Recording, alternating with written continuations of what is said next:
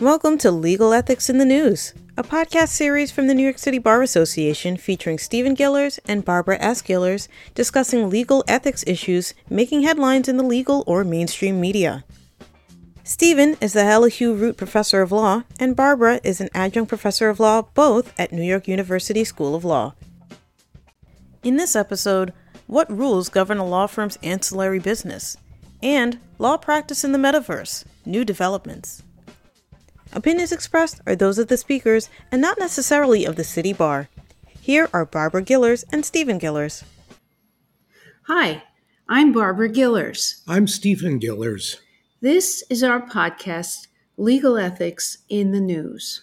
Every few weeks, we'll discuss current legal ethics issues in the news. The issues may come from a bar ethics opinion, a court case, a story in the legal or popular press, or a suggestion from you. You can send suggestions to this address, legalethicspodcast@nycbar.org.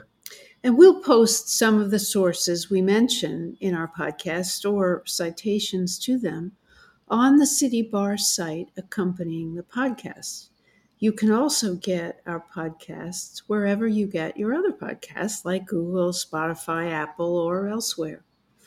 In this, our 15th podcast, we first discuss a recent New York State bar ethics opinion, and more broadly, how lawyers might earn money by offering clients services separate from legal services and the rules governing such arrangements. Then, in part 2, we discuss a new development in what we've been calling the practice of law in the metaverse. Depending on the nature of a firm's practice, a law client may need advice connected to its need for legal services, but the advice may not be legal advice, and non-lawyers may also be able to provide it. Yeah, for example, a client planning her estate or who has received a large money judgment might need investment advice.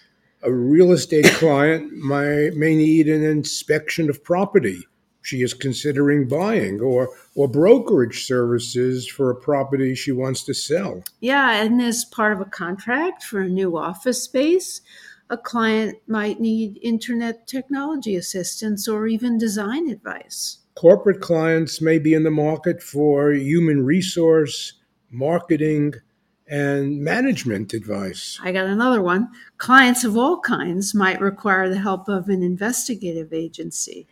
We could go on. The overall category has sometimes been called ancillary legal services. So we should define ancillary, which means to distinguish the situation we're describing from one where a lawyer's or firm's other business has nothing to do with law practice. For example, some lawyers in a firm may have an ownership interest in, for example, a travel agency. Or a restaurant. ABA Model Rule 5.7 defines such law-related services as, quote, services that might reasonably be performed in conjunction with and in substance are related to the provision of legal services and that are not prohibited as unauthorized practice of law when provided by a non-lawyer. Ordinarily, these services might also be offered from within a law firm. But a firm may choose not to do so. Perhaps the owners of the non-legal service provider will include non-lawyers or fewer than all of the firm's lawyer owners. So a separate entity is needed or required. There may be tax reasons, whatever. So in New York State Bar Opinion 1231, a firm provided estate planning services, and that might include the creation of trusts as part of the estate plan. These are, of course, legal services. But the trustees might then be responsible for managing the trust assets. They might ask if the law firm could provide help there as well. In the opinion, the inquirer envisioned creating a separate financial management company to do that. Clients could choose to retain that company or not once the trust was created. The fact that firm lawyers or some of them owned the company would be fully disclosed to the client. So here we have a firm providing estate planning, which might include creation of trusts. Some of the firm lawyers would also own a financial management company. The trustees under the estate plan could then choose to retain the company for financial advice. 3 rules govern arrangement like these. Rule 1.7a2 and b, Rule 1.8a, and Rule 5.7. The analysis would be similar under the New York rules as under the ABA model rules, despite some differences in language. Of course, we should point out that any lawyer in a similar situation should read the versions of these rules in the jurisdiction whose rules apply. Rule 1.7 and 1.8a, which are conflict rules, apply whether the service occurs within the law firm or via a distinct entity. Rule 5.7 applies when the service is performed through a distinct entity, not the firm. Let's start with Model Rule 1.7. It describes what a lawyer must do if her interests conflict with a client's interests. The lawyer must get informed consent confirmed in writing if, quote, there is a significant risk that the representation will be materially limited by a personal interest of the lawyer. New York Rule 1.7 is worded somewhat differently, but we think the conclusion would be the same as under the model rule. Opinion 1231 concludes that a lawyer in this situation has a conflict requiring informed consent because at the time the firm is preparing the estate plan, it has an interest in including a trust, which its financial management entity could then seek to advise. Yeah, and maybe a trust is not in the client's best interest. The opinion says, quote, if the lawyer intends to recommend the financial management company in which the lawyer has an interest, then the lawyer's advice regarding whether to establish a trust for estate and tax planning purposes, as opposed to pursuing an alternative course, may be adversely affected by the lawyer's interest in the company being retained to manage funds that the client transfers into the trust. And the client must be so informed. It was important to the opinion's conflict analysis that the decision whether to include a trust in the estate plan and the decision whether to hire the financial management company to advise on any such trust would occur sequentially, not simultaneously. Yeah, that is, only after the trust was created would the trustees be in a position to decide on what, if any, advice they needed and from whom. The opinion goes on to say that such a situation, quote, is different from one where the legal and financial advice are given simultaneously and intertwined, such as where the lawyer simultaneously gives legal advice about what financial product to purchase and seeks to sell that same product to the client, close quote.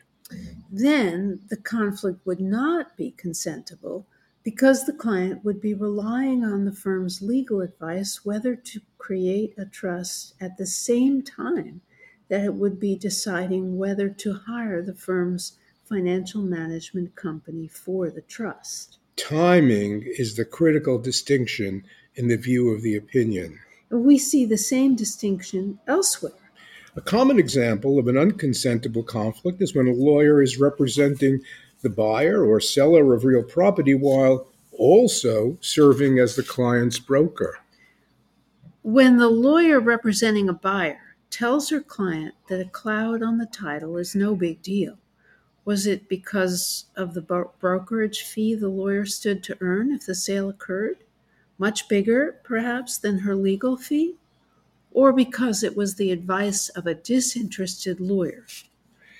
Or when the lawyer for a seller tells a client to reduce her price following what the buyer claims were problems revealed in an inspection report.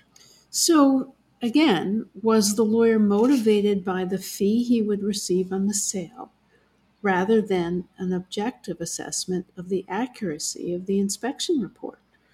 Simultaneous representations of buyers or sellers of real property while also serving as the broker for the properties is generally understood to raise unconsentable conflicts. So, next we come to Rule 1.8a. Whether or not the ancillary service is offered in-house or through a distinct vehicle, the firm must also comply with 1.8a, which governs a business transaction with a client. Or indeed, under the language of the model rule, whenever a lawyer, quote, knowingly acquires an ownership, possessory, security, or other pecuniary interest adverse to a client, close quote. Rule 1.8a contains strict disclosure and writing requirements in those situations. But Rule 1.8a will only apply when the financial arrangement is with a client or former client. The trustees may be in that position if they or some of them included the person or persons on whose behalf the firm was preparing the estate plan. And the rule could apply to deals with former clients too, at least recent ones, because they may reasonably believe that their former lawyer has their best interests in mind. Last, we come to Rule 5.7, which is relevant if the non-legal service is not offered through the law firm, but through a distinct business. If the non-legal services are offered through the firm itself, then the professional conduct rules apply to that work. Rule 5.7 isn't involved at all. The problem here is that a client who uses her lawyer's non-legal business may not know that the business does not have the same professional obligations to her as her lawyer has when performing legal services. After all, the work may be done by some of the same people who do the legal work and from the same location. If the client could reasonably conclude that the firm has the same duties to her in providing the non-legal services as when it provides legal services, the firm has the same professional obligations to the client, even though the work is non-legal, unless the firm informs the client otherwise.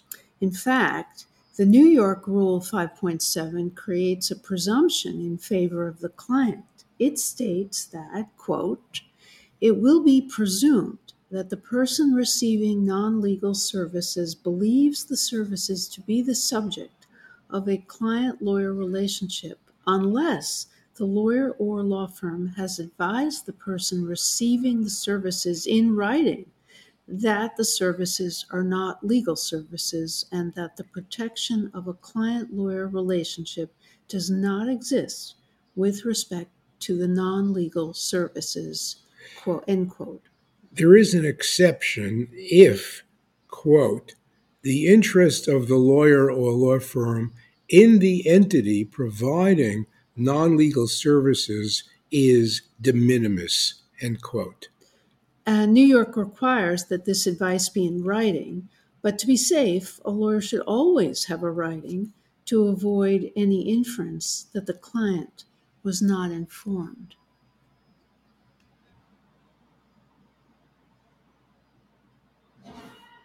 We now turn to recent developments in the practice of law in the metaverse. For more than 20 years, the profession has been trying to come to grips with two contradictory forces. Contradictory in the sense that expansion of one usually comes at the expense of the other. Traditionally, lawyers were permitted to practice only in the jurisdiction that licensed them. So, a New York lawyer could not practice law in Ohio and vice versa. This arrangement mostly worked well, or was at least tolerable, through, say, 1970.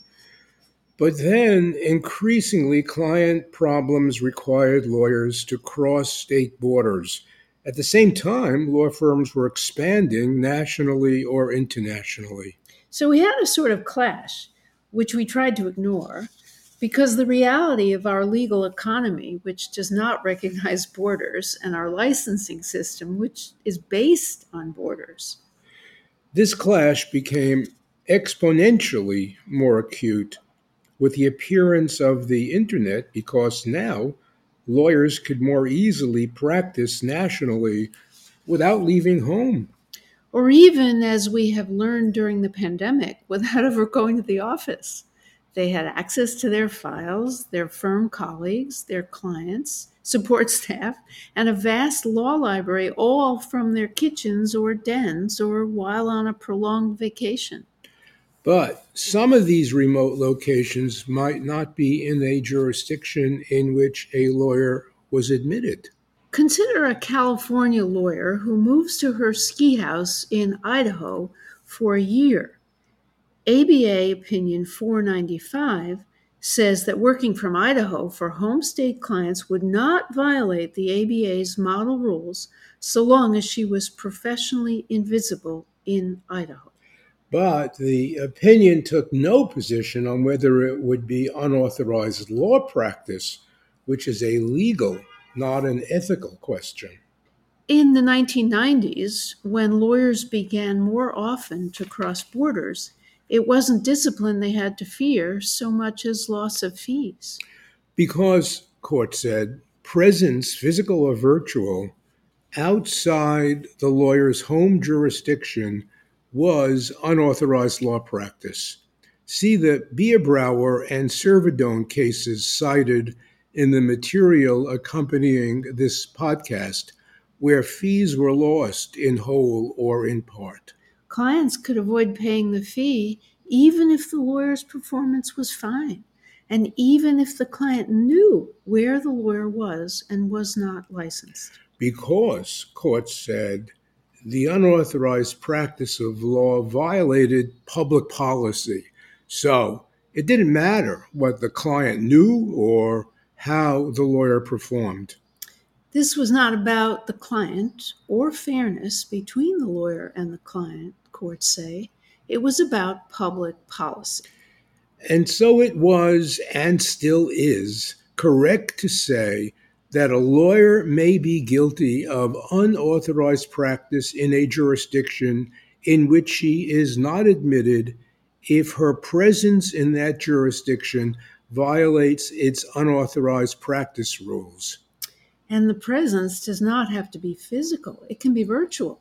A New York lawyer can be guilty of unauthorized law practice in Tennessee without ever entering Tennessee, except virtually through phone, fax, email, Zoom, FaceTime, or technology yet to come.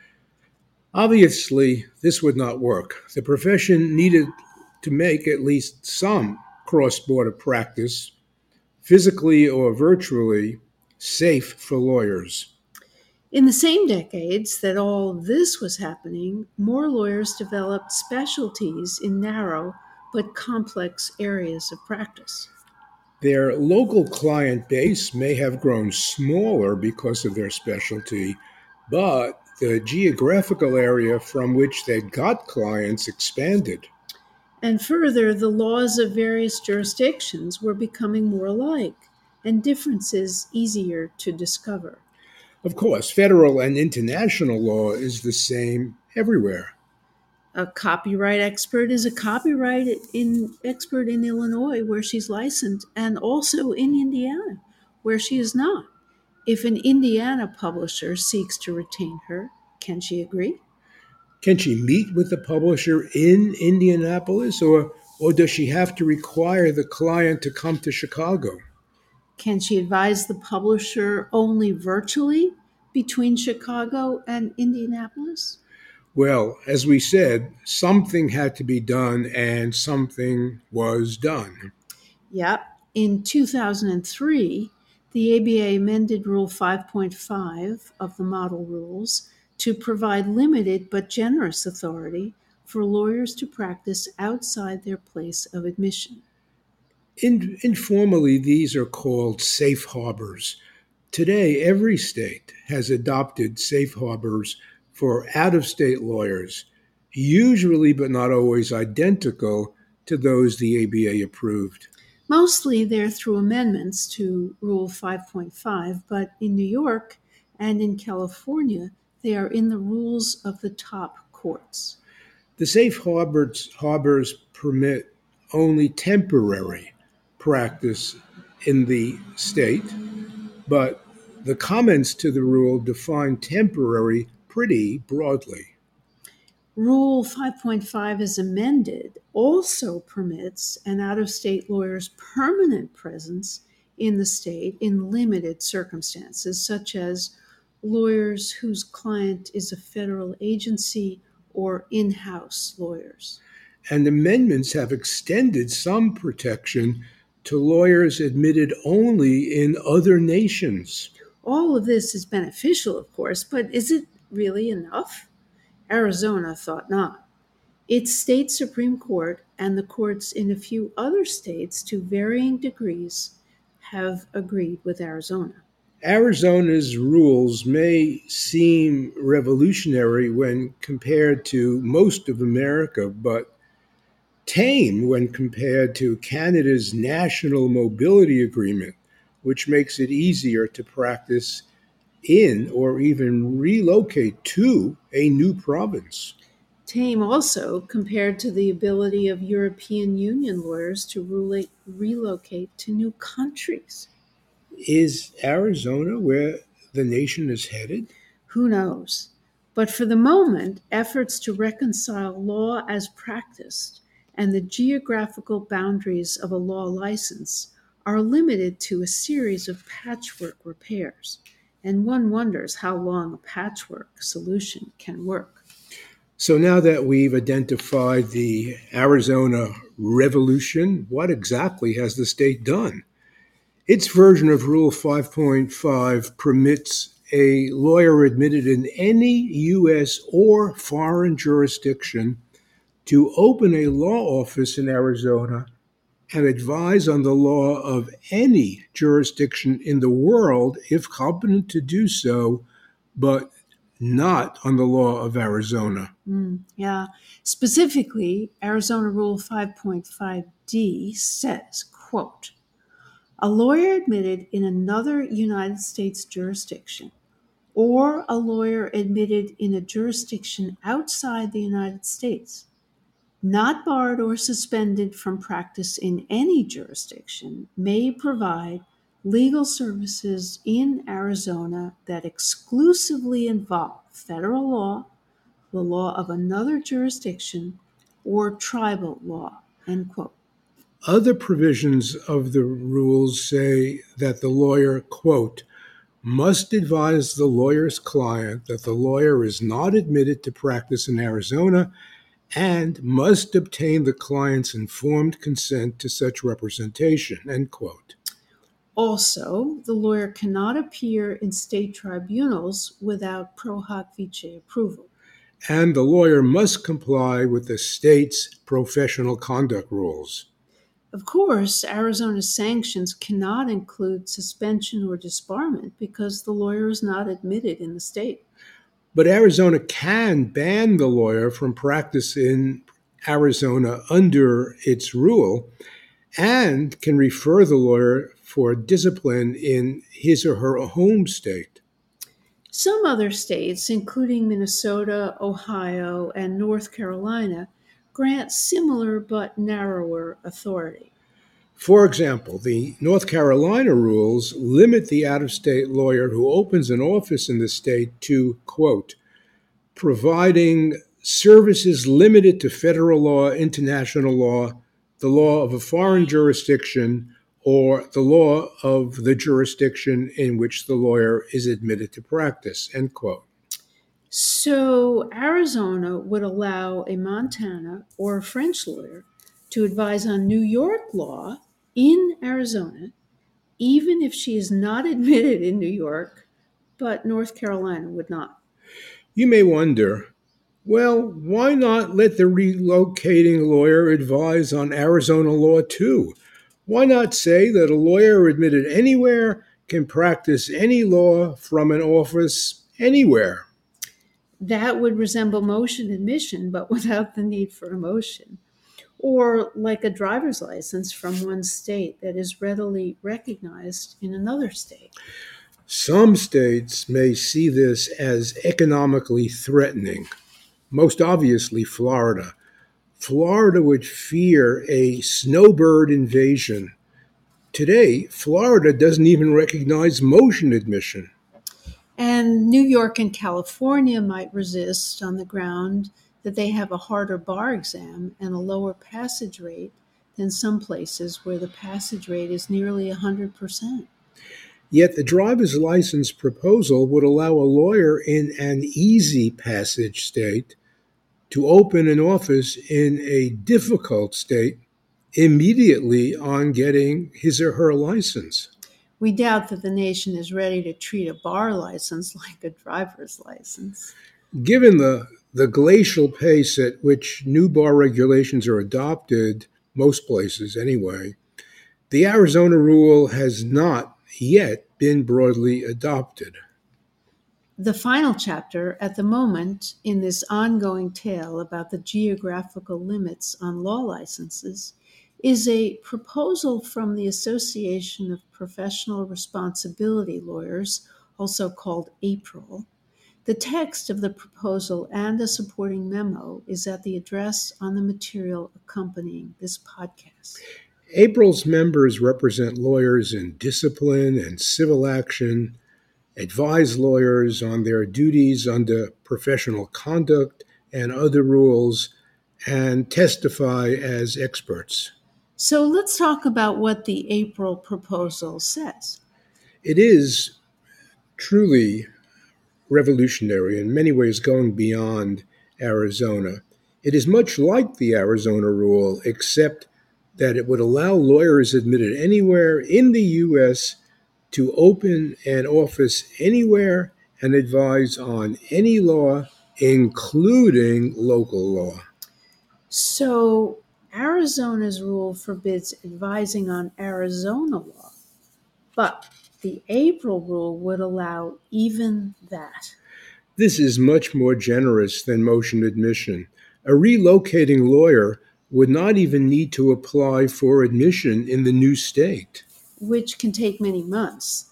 The lawyer could start representing Arizona clients on the day she arrives. or even before she arrives. One big question is whether the ABA will take APRIL's proposed rule seriously. A second question is whether it would be then willing to support it or something like it.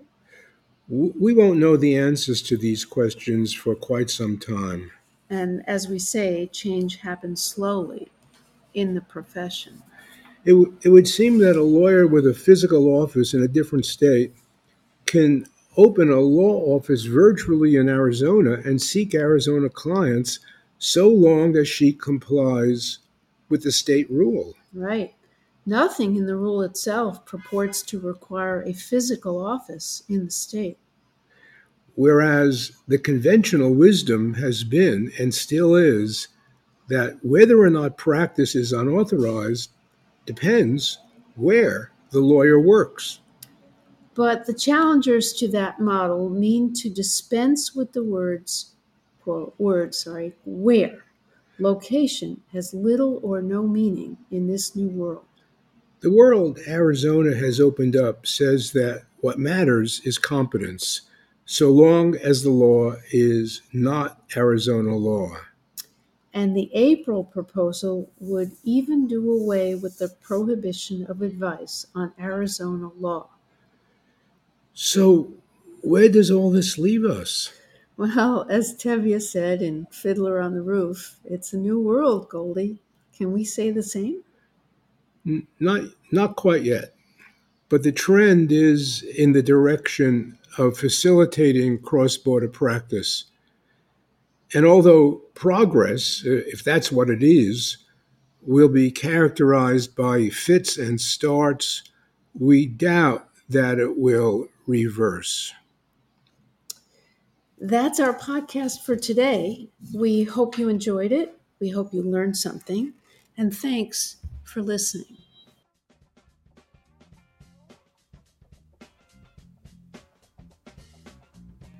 Thank you for listening to this New York City Bar Association podcast. Opinions expressed are those of the speakers and not necessarily of the City Bar. Find citations and other materials mentioned in this podcast at the program's page at nycbar.org/podcasts. Have you seen or heard a topic in the news that you think the Gillers should consider covering? Email legalethicspodcast@nycbar.org. The Gillers do not provide ethics advice to individual lawyers. Lawyers admitted to practice in New York with a question about their own prospective conduct under the New York rules may receive informational guidance by calling the City Bar's ethics hotline at 212-382-6663. Find more City Bar podcasts and program audio on Apple Podcasts, Google Podcasts, Spotify, or Stitcher, or on our website at nycbar.org/podcasts. This podcast was recorded on May 19th, 2022, and produced by Eric Friedman and Alex Cardaris.